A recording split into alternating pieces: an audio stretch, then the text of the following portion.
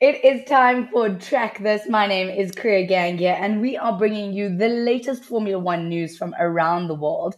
And it's always exciting when we come together because we get the very best of South African motorsport minds on one podcast, and we talk about all things Formula One.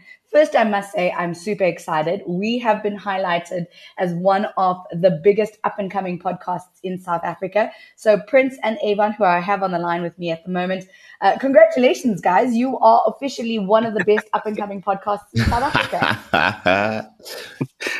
Congratulations goes to Popping champagne. Everyone wants to hear you. Everyone wants to hear Kriya. No, it's all the hard work we've put in. I just want to thank my mom. And,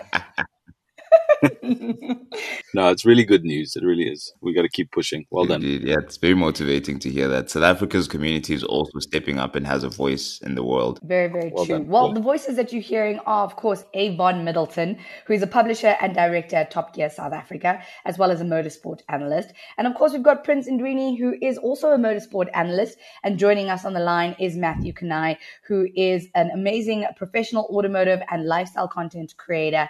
And an all-round great guy, a massive Red Bull fan. He's actually in Cape Town at the moment for the World Rally Championships with Red Bull. I'll be joining him in a couple of days. But we are talking Formula One, and that's why we're here. So let's kick it off with some of the general news that we heard over the last couple of days. And it's transfer window time. So a lot of people are locking in contracts.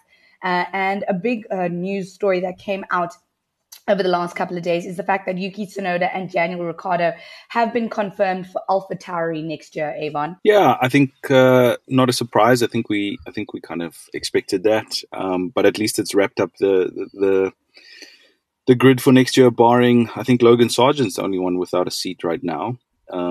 So just in terms of AlphaTauri, I think that team's gone through a bit and will continue to go through some changes next year. But I think to confirm driver lineup. Yeah, I think it's a decent lineup. I think Yuki's proven to be, let's just say, okay.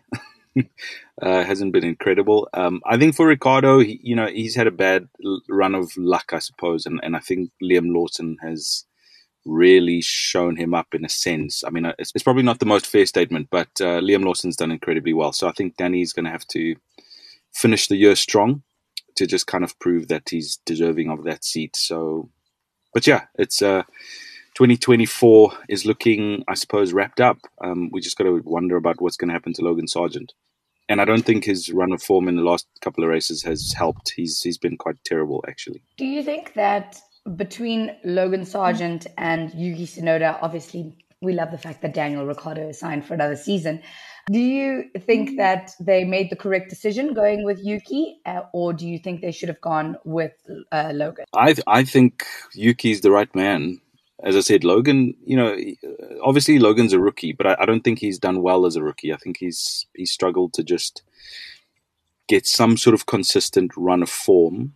And as I said, the last 4 races, I think he's binned the car in one of the sessions. And obviously, at the end of the day, that costs money. And whilst I think teams can be quite gracious and kind of understanding to rookies, and kind of that's part of the deal with rookies, is you're gonna lose a few parts. But I think Sargent's been particularly bad in the last 4, and this is Formula One. I think there's no excuse for it. I think Yuki's certainly the better choice. Matthew, do you agree that we've got a good combination with Yuki and Daniel moving forward into the 2024 season? Well, hello, everyone. And I think it's definitely a good choice. In Formula One, experience is key. And I heard what everyone says. Someone like Logan still has a lot of betting to do in the team, and we can see the costly errors and mistakes. And we've seen someone who, in prior rookie years, Alex Albon, who took a Williams, which was like a bottom-of-the-range car, and kept putting it into Q3 consistently and into Q2. That's why they call him Mr. Sunday. So having someone like Yuki and Daniel is very, very important, just because the next couple is very critical. Yuki's got experience with the car. Daniel's got experience with the car. And we're also going into a very big technical change that's happening in 2026. And we're also going into an evolution phase, which is next year, which is basically all the bottom of the the second half of the grid, I would say, basically come into their own for next season because they've gotten through all the errors. The top teams have gotten the most out of the car, and they've been gathering so much data. And if you put in junior drivers into a car where championship points mean more money for you at the end of the season, it really is quite costly. So having someone like Yuki and Daniel is very valuable for a team, especially with AlphaTauri going through a rebrand for next year. Franz Tost obviously leaving. So experience is worth a lot more for a team. I also look forward to that pairing moving forward. And something that's also quite interesting that's come out in the news in the last couple of days, Avon, is the fact that Andretti is one step closer to joining Formula One. There's talk of being an 11th team on the grid. Now, obviously, they're still in the processes, right? Explain to us what this process means and where they are in the steps of joining us in Formula One. Right. So Andretti's been lobbying to have an entry in Formula One for a few years now. Essentially what they've done is, I suppose you need to see this as a two-step process. The first process is now what they've overcome, which is, of course, that the FIA will agree that they can join Formula One. But now they need to convince Formula One that they need to join, and that means money. So ultimately what they need to do now is agree some commercial terms with Formula One, and then they could potentially join the grid from next year. But there's a whole bunch of stuff that goes into it. The first is, you can't just join Formula One. You need to pay to play. And given the current rules or the current agreement, which is set out in the Concord Agreement, I think they will need to put in $200 million to play. But that's just what they call an anti-dilution fee. So that's just to kind of go, let's keep all the rest of the teams happy, because another team coming into Formula One, as you would agree, will dilute everything by an 11th. So, TV rights, and we all know that ultimately Formula One is a big marketing circus. So that's the first thing. But then they'll also need to agree on a few other commercial terms with Formula One. The other thing is, you can't just join Formula One and kind of go, hey, I'm just going to dip my feet in for a year and then say cheers if I don't like it. So there's the agreement in terms of commercial is ultimately a time agreement. I think the current Concord Agreement ends, correct me if I'm wrong, guys, 2025. And then thereafter, they would need to sign a new one. And I think that's going to be part of the negotiations. My opinion, it's not going to be easy. I think the other Formula One teams are making it quite difficult. But I have to say that given what they've currently done, so they've agreed a deal with American automaker GM, and I think that's a great backing under the Cadillac name. So they're not coming in kind of willy-nilly. They really seem to have technical support. They've got some ex-F1 engineers in the team. They've got some facilities. They've got some money, so it seems, and some sort of corporate backing. So, yeah, I think... Yeah, we'll see. What I can tell you is Formula One is incredibly sticky about money. Money is a big thing. It's an incredibly expensive game to play, but they'll need to do it quickly so that they can join the deal next year or join Formula One next year. Because I believe after the 2025 Concord Agreement ends, that anti-dilution fee that we spoke about is going to be much, much more expensive. Some reports of $600 million. So if you're going from 200 to 600, yeah, you might want to get in now. But it's very exciting. I personally support this whole thing, and I think Formula One needs another team. I think another American team would be great, given how sort of popular Formula One's become. But also, it's Andretti. I mean, you kind of think, why weren't they there a long time ago? Why has it taken so long? It's such a iconic racing name, and they need to be there. I think it's a good thing. So I certainly support it. My brain just doesn't commute to having 11 teams. I think we need 12. Somewhere in the world, someone else needs to come out. The odd number is giving me a little bit of weirdness. All right, let's move on to another big thing. And Matthew, you've been very big in terms of advocating this on social media. And that was the fact that Jessica Hawkins does the very first female test in Formula One in the last 5 years, which was a massive achievement for Formula One and the Aston Martin team. It was really cool to see. I think it gives a lot of emphasis that girls can do anything they put their mind to. It did take a long time. The W Series was something that was kind of pushing that sort of agenda, which was great. But obviously, it went into administration as all the big words come out there, and especially with Andretti, the politics always politicking, as they say. But being an ambassador for Aston Martin, she drove the team's 2021 car. She did 26 laps at Budapest Hungaroring, which it's fantastic. So being the first woman to do F1 testing in 5 years, and she puts herself into the Hall of Fame. Because that's not an easy achievement. We all know how very, very difficult it is. Like what she was saying in the interview is something crazy. Like, if 5,000 or so kids take part in karting, only 10 of them are women, and then you've got like a 0.1% of your chance to get to Formula One. So being 28 years old, there was a question of, is she too old? But I think for her, it's just about ticking a lot of things. She's got so much under her. Interestingly enough, she's in the Guinness World Records. She's the world's fastest female in a lawnmower, if you wanted to know that. So she's ticked off a lot of stuff. She's worked with Seb. She's worked with Lance Stroll, Alonso, Felipe Drugovich, Stoffel van Dorn. So a really big deal. And it really is, it's getting to the point where we can actually start to see more females doing this. And she's kind of really opened it. I don't think we're seeing a point where it's being gatekept.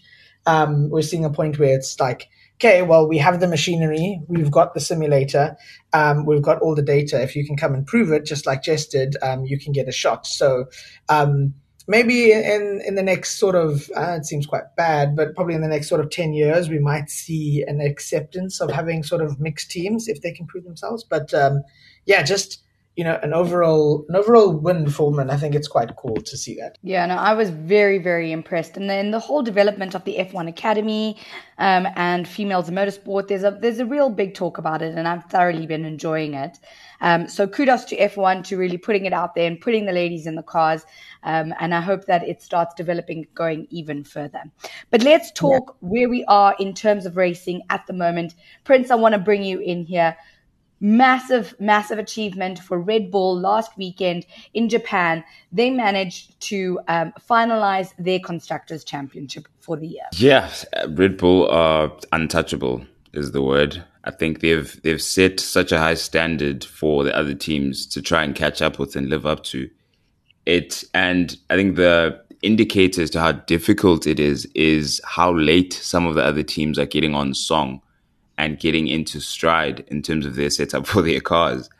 And also the fact that, for example, teams like McLaren sort of setting their development in the Red Bull direction is the loose term, says a lot just as to just how well the team have done. They absolutely smashed it this year. There's no question about that. And they have the talent to do so in the form of Max Verstappen. And on the odd occasion, Sergio Perez. On the very odd occasion, Sergio Perez. But overall, it's just they're untouchable. They have the prowess. I think Formula One is one of those sports and disciplines, particularly in motorsport, where you need people that are bred for it. You can't necessarily cross-contaminate and say you've gone in one sport, for example, football, as a sporting manager of some sort, and then you jump into the sport and try and make your way ahead. For example, in the case of Maurizio Arrivabene with Ferrari when he came, because he used to be at Juventus and in a number of the other properties under that whole conglomerate and group of companies, and things didn't necessarily go well for him. And the point I'm getting at is that someone like Christian Horner, who's been a team principal for the majority of his career, starting in Junior Formula and going on into Red Bull, these are the benefits of that. He fully understands the demands of the sport and how to build a strong team around him. The presence of Adrian Newey and his name alone speaks volumes. You don't need to go into too much detail as to how much of an advantage it is to have the genius of Adrian Newey, where aerodynamic design is concerned of their car and the platform they have. So a lot is going Red Bull's way on all fronts. There's really nothing they can do wrong at the moment. And you can't deny that they've absolutely earned this result. And it's just a matter of time for them to actually wrap up the Drivers' Championship now.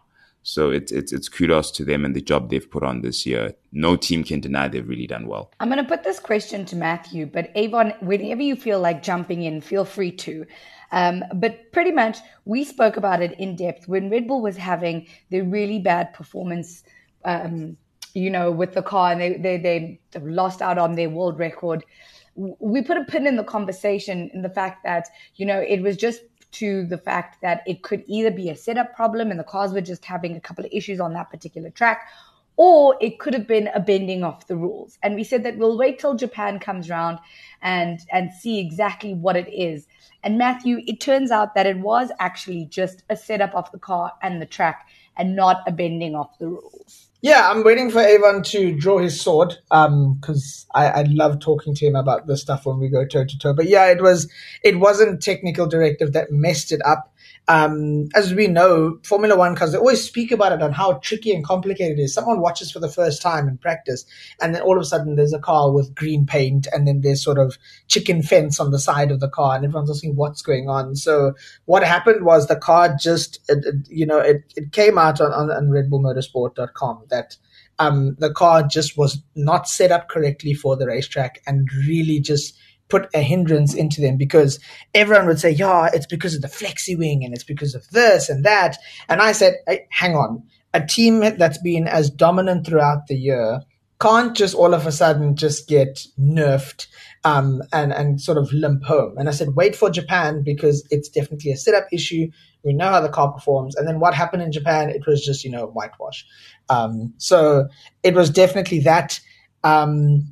Also very tricky because it kind of exposed a flaw in a very big team to say that, hey, look, the top performing team with the most incredible car, if they get one sort of % wrong, it all goes wrong for them and they kind of lose out on top three and valuable points. And when you've got a driver like Sergio who hasn't been performing very well, his sort of 6th or 5th place then becomes like, okay, well, now it's going to really put a slow puncture into it. So it was very, very hard to watch. Obviously, if you love the team and you want to see them perform and you see that, and it was okay. I took it on the chin. Everyone's saying, yeah, we're cheating and all those sort of things. It's back for resurgence. It's time. You guys suck. And I'm just like, you know what? We just got the car wrong. We admitted it. That's what happened. Max was also on the radio. He wasn't very happy. The car, in technical terms, the car just refused to turn. So every time it was put into a corner, he turned the steering wheel and you saw the back end were just coming out on the power and you just couldn't get it right. And teams took advantage of that. And we ended up seeing what people called a very exciting race if Red Bull wasn't dominating. But yeah, it was cool to see the other boys fight. I just want to say, I was of the opinion that it was a good thing that the Red Bull wasn't 100% perfect. It was nice to just kind of go, this dominant team, still has a little bit of stuff to do. And it shows their dominance when we're saying they had a bad weekend because Max came 5th. Max took 10 points home and we're calling that a terrible race for Red Bull. You know what I mean?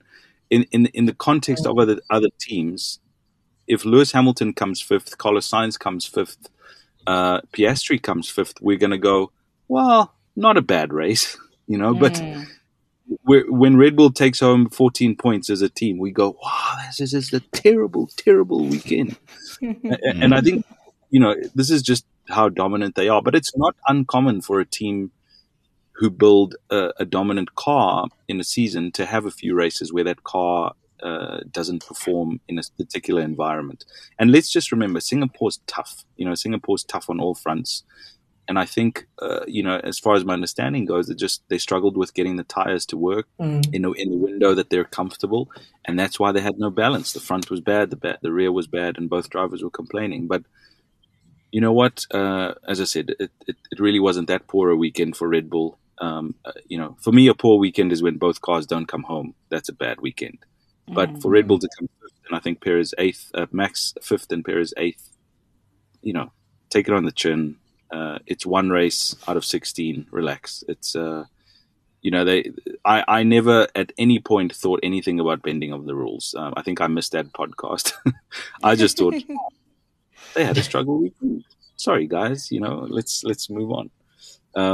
So yeah, I mean, Japan, they came back, business as usual. In fact, yeah, unbelievable, and just kudos to the team. It's an incredible team. Look, they did very well, and it leads up to your next point about a team being very clever. Because I also think that, like what everyone said, a top dominating team, they get it wrong, and everyone just kind of mocks and throws the stones. And then in the case of driver number 2, everyone kind of said it was very silly and insult to injury. But I guess what they did was clever. But you will allude to that next point. Yes, I was actually going to ask Avon to explain to us this process, because a lot of people were very confused about it. And I saw a lot of conversations on social media, which was Checo. Now, obviously, the incident happened. He had a little bumper bashing, and they brought him into the garage because obviously the car wasn't performing. Then they docked him, right? Technically out of the race. Then they brought the car out again to serve his penalty. Talk to me about that, and talk to me about the rules around it. How does something like that actually work? Right. So I just want to say, first of all, Perez had a terrible weekend, and it worries me in terms of the kind of desperate drive that he seemed to have been driving. And I think, we're talking about this dominant team. And I think for now, I just want to say the one area where I think there's just a little bit of inconsistency and problems is in that second driver. I'm calling him the second driver because he is.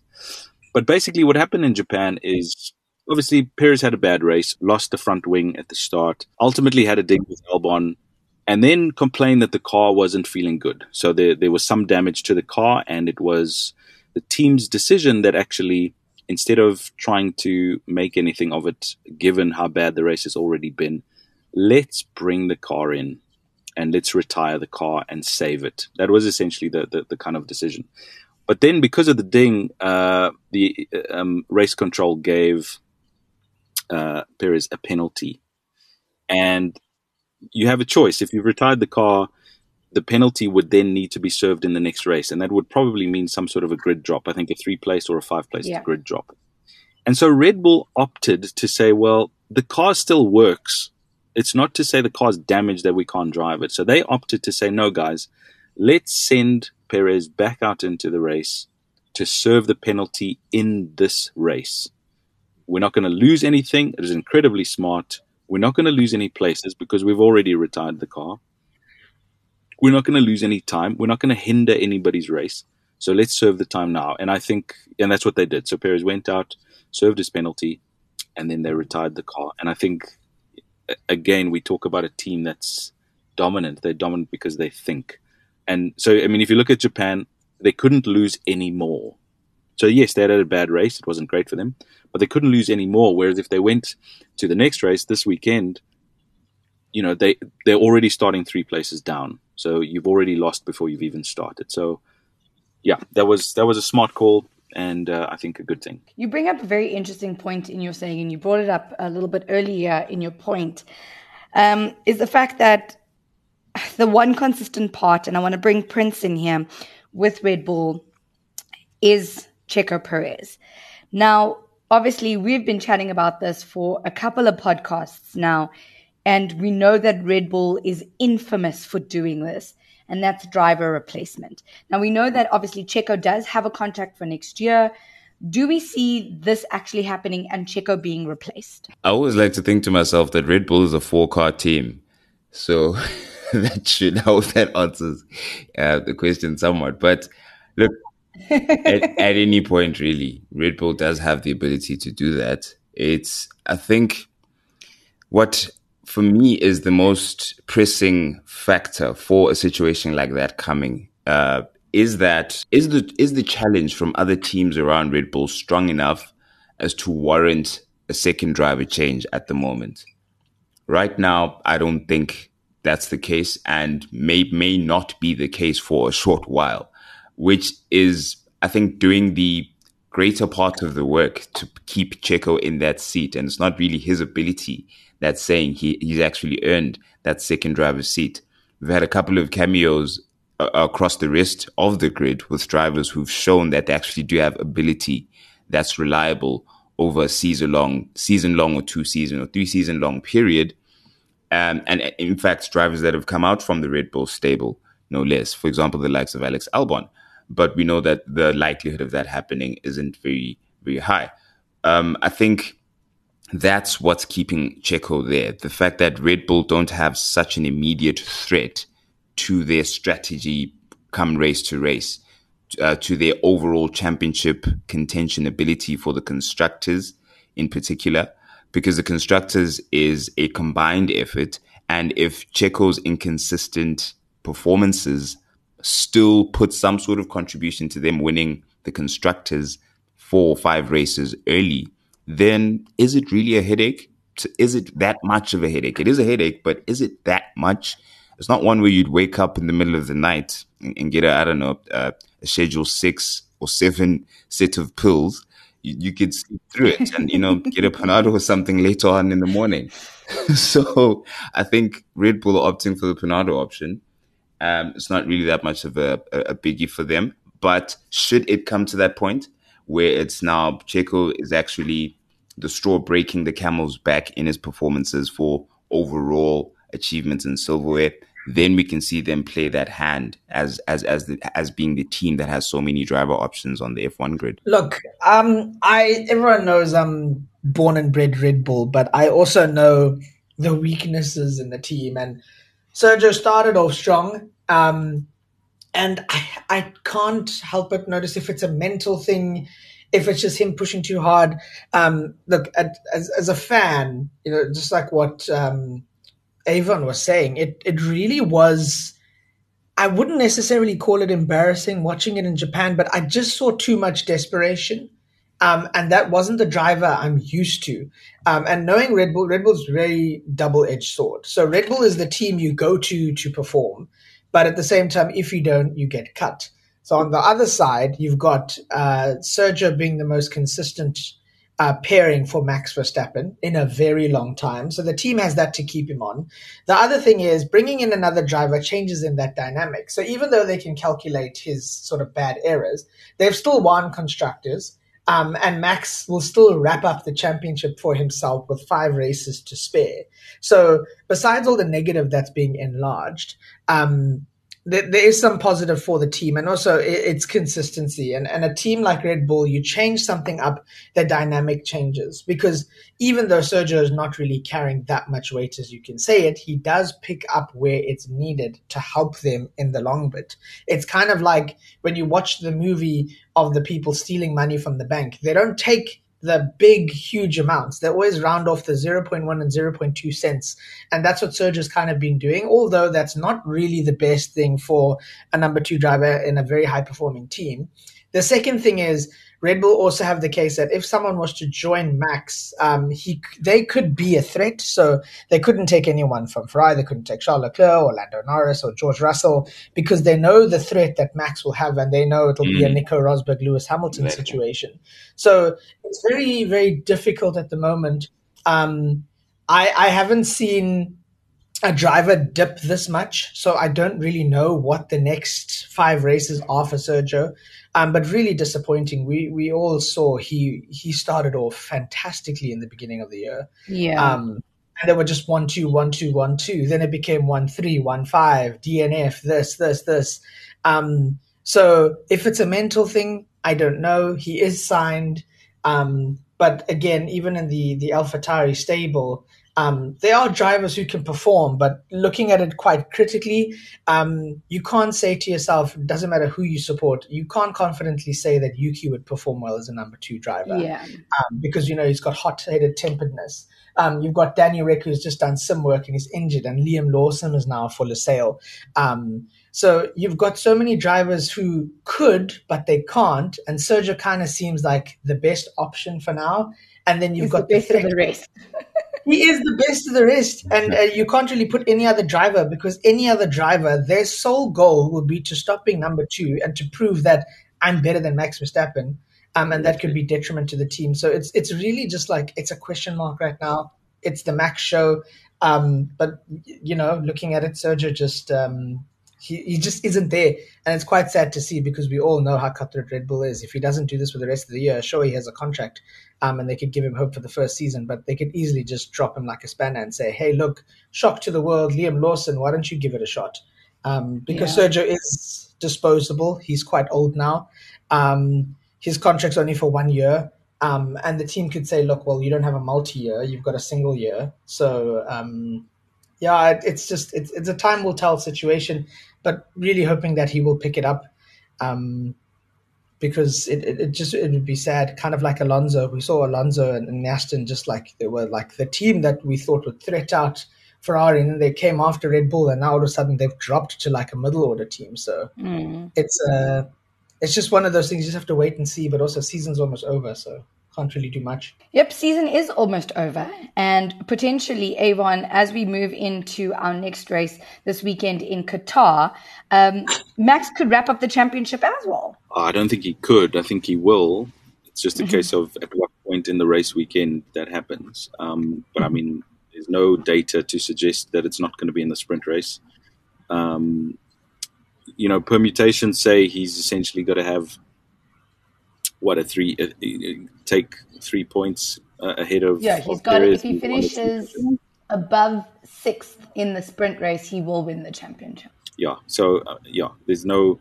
Essentially, Perez needs to get 32 points this weekend, over Max, which we've just proved or we've just agreed that's not going to happen. Yes. So Max will wrap up the championship, and I mean, we knew this was coming. It's going to be his 3rd straight title. He's going to live in that club. A very, very few drivers can lay claim to that, and you know what? Kudos to him. I think the track will suit the car. I don't think anybody's going to be a threat, and I'm quite looking forward to it. I'm a big fan of this Qatar circuit, and we haven't seen it in a while. So, I'm really looking forward to it. See what he can do with the race. Really, for me, the big excitement is what's happening behind him. That's really where the real stuff is happening, right down the field, right down to, the AlphaTauris, who are currently languishing right on the bottom. But there's points for everybody, and there's positions to be gained for everybody except Red Bull. For me, where the real sort of money is, and I do mean that literally, is the money. So AlphaTauri's cars vastly improved, as I'm sure we'll all agree after that update. So, they're currently sitting last on the championship. Can you believe it? Not too many years ago, this was a Williams place to be. Williams sitting 7th on 21 points. AlphaTauri's on 5 points. Alfa Romeo on 10 points. So, AlphaTauri needs one good weekend, and they can quickly climb ahead of Alfa Romeo, ahead of Haas, who's on 12, and technically even ahead of the Williams if they play their cards right. So from 7 to 10. There's a lot going on. And then further up into the middle order, McLaren's resurgence doesn't stop. So if they continue on their form, they will catch Aston Martin without a doubt. And that's going to be very, very painful for that team, the Aston Martin team, that is, Andrea Stella. He's lots of kudos to him. And then, of course, the big one is Ferrari Mercedes. Ferrari as well have had a great run of form. So they've got, 20 points to catch Mercedes? Can they do it? Of course they can. I don't know if they will, but they certainly can. So, just every team, barring Red Bull, could either rise or fall in these next few races. Let's talk about this race that's currently coming up. Prince, Qatar is an exciting circuit. It's a very fast-paced circuit. There's a lot of action that we could look forward to this weekend. And it's a sprint. It's the first night sprint we're having of the season as well. Exactly. That should be interesting to see, the first night sprint and how the teams are affected by that. And of course, the sprint racing format having been a point of contention for so long, you'd think we're familiar with it and sort of used to it and accustomed to it now, but still not the case. But it's, I suppose, more screen time, more face time for us with F1, which I don't think is a bad thing at all. It is a night race mimicking Singapore in that regard. I think it would mimic Singapore in terms of temperatures as well. So degradation is definitely going to be a thing, higher tire degradation.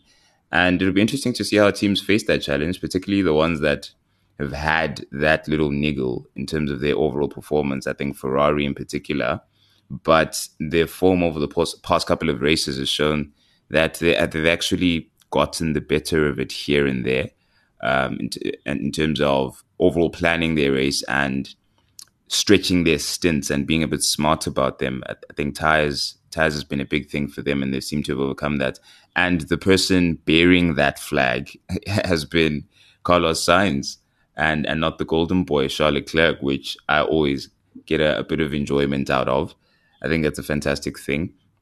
I don't know if it was you, Kriya, or someone I was speaking to was saying that, the fact that Sainz knows that there's a potential for a contract with Audi when they come into full factory setup with Alfa Romeo Sauber.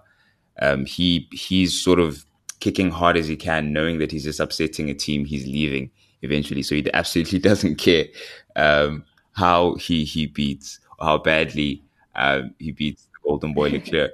Look, if it is the case, then so be it. Get yours in, Sainz.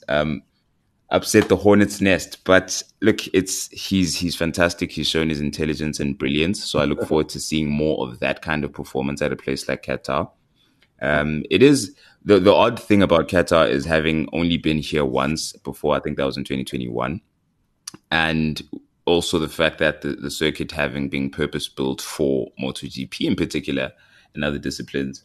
So Formula One sort of being accommodated to some extent, but it's still raceable, as we saw, and it's still definitely doable. The only difference, I think, is the last time we were here, it was Mercedes that were on song and in relatively untouchable form. Now the shoe's on the other foot. Yeah. So Avon, of course, alluded to the mid-pack battles. I think that's where it's going to be very exciting. And seeing the infighting, if we're going to get more from that sequel, from that series, with Lewis Hamilton and George Russell and the squabbling, that's going to be fantastic, because the scrap, it's like scraps within scraps. So I love the fact that the team is fighting for points. I absolutely love it. It's brilliant. I mean, the rumor is that the team had to call Toto to make the final call in terms of strategic decision in Japan, and Toto is recovering from his leg surgery or something like that. So it's really, stuff is flying at the walls here at Mercedes. And I think it is going to take very firm decision making that's going to set a precedent for the future, because someone's lost the change room there where George Russell is concerned. You can see the real-time decision making that the team really have no control over this. So they're prioritizing driver championship versus team and constructors championship is going to be interesting. And of course, you've even also touched on the other battles that are going on in the constructors. Yeah. So Qatar actually fine. Red Bull may be cleaning house and collecting all their silverware, but it may be the start of some very interesting battles, because it's the money part of the season now. So that's what I'm looking forward to Qatar. Okay, so now that we've gotten into the nitty-gritties of Qatar, let's talk predictions. Matthew, you're up first. Oh, yeah, I'm looking for T-Boy to fight with Lewis Hamilton. If you remember, Valtteri Bottas and Lewis Hamilton sat down a long time ago, and they had a very nice conversation, and they said, when was the last time you ever seen Toto Wolff extremely mad? And Lewis looks at the camera and he says, I think it was the one time. I've never seen Toto as mad, but it was the time when myself and Nico Rosberg came together. He said he had never seen Toto as furious, and apparently he's getting similar aggression with how George is just getting away with nonsense. So I'm just looking forward to that implosion. But yeah, it's a very, very nice circuit. It's very, very fast. It's very dramatic. There's going to be lots of sparks. But yeah, poll prediction, I'm going to have Max Verstappen. Red Bull, I'm going to have I'm going to have Max as a P1 as well. I just think he's going to wrap it up, and he's going to do it as everyone sort of predicts. But further down the line, I've really seen a huge resurgence in Ferrari McLaren. So I feel like there's going to be a very nice battle there. Obviously, Charles Leclerc has a lot to prove, that he is sort of top dog above Sainz. So I'm looking forward to the McLarens fighting with the Ferrari. So I'm going to put Carlos Sainz as a P2, with Charles Leclerc coming P4, because I'm going to put Lando Norris as P3. I really have been seeing the McLarens really perform. So I'm going to wedge the Ferrari and McLaren. So it'll be Max P1, P2 I'm going to put Sainz, P3 I'm going to put Norris, P4 I'm going to put Leclerc. And then 5 and 6 is going to be the Merc boys, because I feel like with their situation, I think they've got the car to perform. I just think that it's a thing of we keep telling our future star to behave and to do what the team says, but he's not listening. So I think that's where I'm going to put my top 6. Yeah, I think also before we head over to the others, very interesting to know that if Lance Stroll does not score any more points in this race, his father will have to make a decision to say, look, okay, we have Alonso. He's literally carrying the team. So it'll be another weekend where he finishes outside of the top 10. Pressure mounts on him. So if he doesn't cut it within the next 5, I think there's going to be another hot take for next year, because nepotism gets you only so far. But I mean, if you suck, you suck. All I could say is that Sebastian Vettel is available. Hey, I said it last week. I'm saying it again. But rumor is he might actually join Audi with Sainz as a development driver. But that's a chat for another race. Mm-hmm. All right, Avon, you go. What is your predictions for Qatar? Right, so I think Max P1. I'm going to go Norris P2, and I'm going to go Perez P3. Behind them, whatever. It's not important. Top 3 is all we're looking at now. Everyone's so over it. It's like, whatever. No, I'm really looking forward to this race, but I do think it's going to favor that Red Bull, and the McLarens are really, really strong. They're clearly a second-order team at the moment. And then, of course, I think in this race, Perez hopefully will find some form and come back. And then I actually think Merc 4-5. But yeah, we'll see. Okay. Prince, you're in? I'm team whatever. Of course, it's going to be a Red Bull dominant weekend. It's leaning towards them. So the P1 for pole and the win definitely going to Max. But now, for the second and third positions, I'm backing McLaren for another double podium. And that is purely based on some facts we cannot measure, neither can we confirm. But usually when Ferrari has it all going for them and they're supposed to impress, they don't. And there's little implosions that surface. And I think maybe this weekend might be one of those. Don't ask me where I'm getting this from. But usually Ferrari just don't know how to complete their own fairy tale. And it's very ironic considering that they're Ferrari. So I really think they have the promise to challenge, but McLaren are going to usurp them. And Oscar Piastri, I think, has a lot of motivation to get that P2, and I think he will. And Lando Norris is going to be behind him in P3. Interesting. I'm a bit shocked that you guys are putting the Mercedes so low back. That's very strange for me, because in my brain, I've got Max, obviously, pole and winning the race. That's it. And then I really feel like Lewis this is something that's got to happen eventually. We've been talking about this in pretty much every podcast when we see the Mercedes have a bit of power on them. Is that if you shoot enough arrows, you'll eventually hit a target, right? Look, I think Lewis he's still going to score points. Let's not forget Lewis is third in the championship, and yeah, I mean he's just. I don't think he's going to get a podium. He can get a podium. I think Mercedes do have the ability. Look, I'm stacking them as like a 4th and 5th. The reason why I didn't put Perez there is because I'm still not confident as to where he's going to place. But in the Mercedes stable, we all know amongst all of us that Mercedes can do well and one of the 2 drivers can get on podium. I just think the issue is between Russell and Hamilton, because every single race they've got the pace. One driver is slow, one driver is fast. Let me ahead. Let's collect points as a team. It's almost towards the end of the year, but no. Russell wants to do his own thing. Then Hamilton wants to fight him, and there's bickering, and then obviously the big boss is away, so then they said, let's take a chance and let's fight.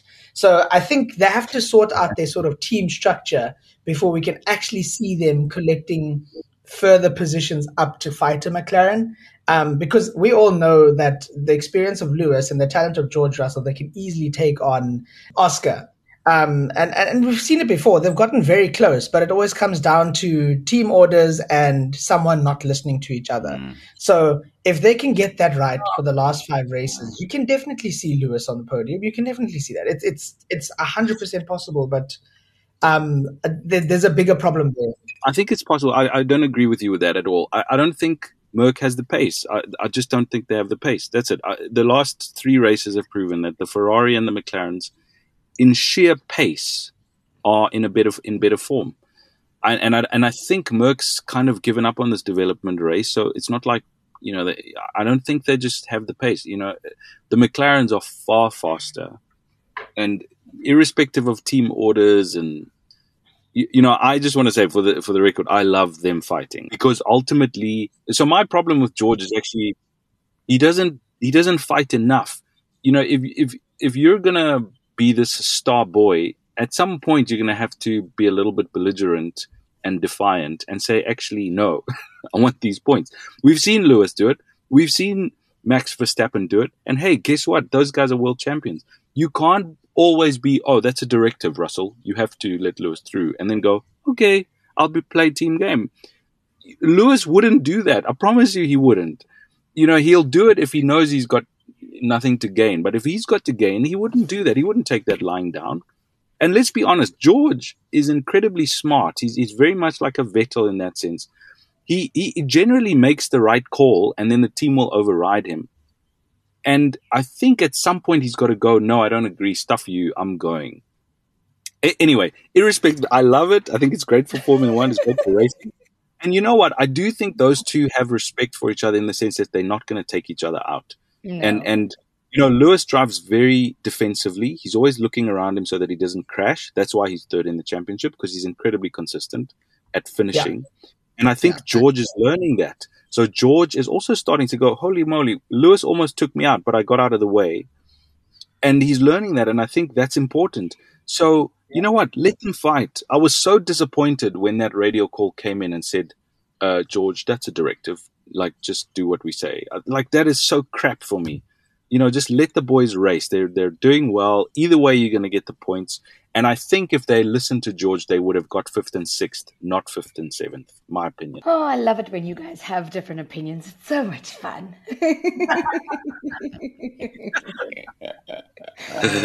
Love you, Avon. Don't worry. I know we have our differences, but still love you. No, this is the way to go. Yeah, it's great. I think, as I said, I love what is secretly, if you think about it, you think that we are 2 Mercedes drivers. One of us, I would say you're the Hamilton and I'm the George. I'm always the one who's poking the bear. Yeah. All right, James. Well, I think that brings us to the end of the podcast for today. Thank you so much for your time. I'm not putting in any predictions because I'm going to wait until the end of practice and maybe the qualifying for sprint race, and then I'll make a decision on who I'm putting where in terms of my Super Brew picks. But thank you so much for your time. I really do appreciate it, and enjoy Qatar this weekend. Awesome. Thank you all Thanks, so everyone. much. Thank you, Kriya. Appreciate it. It was dope. Thank you, team. Looking forward to it, and have a good weekend.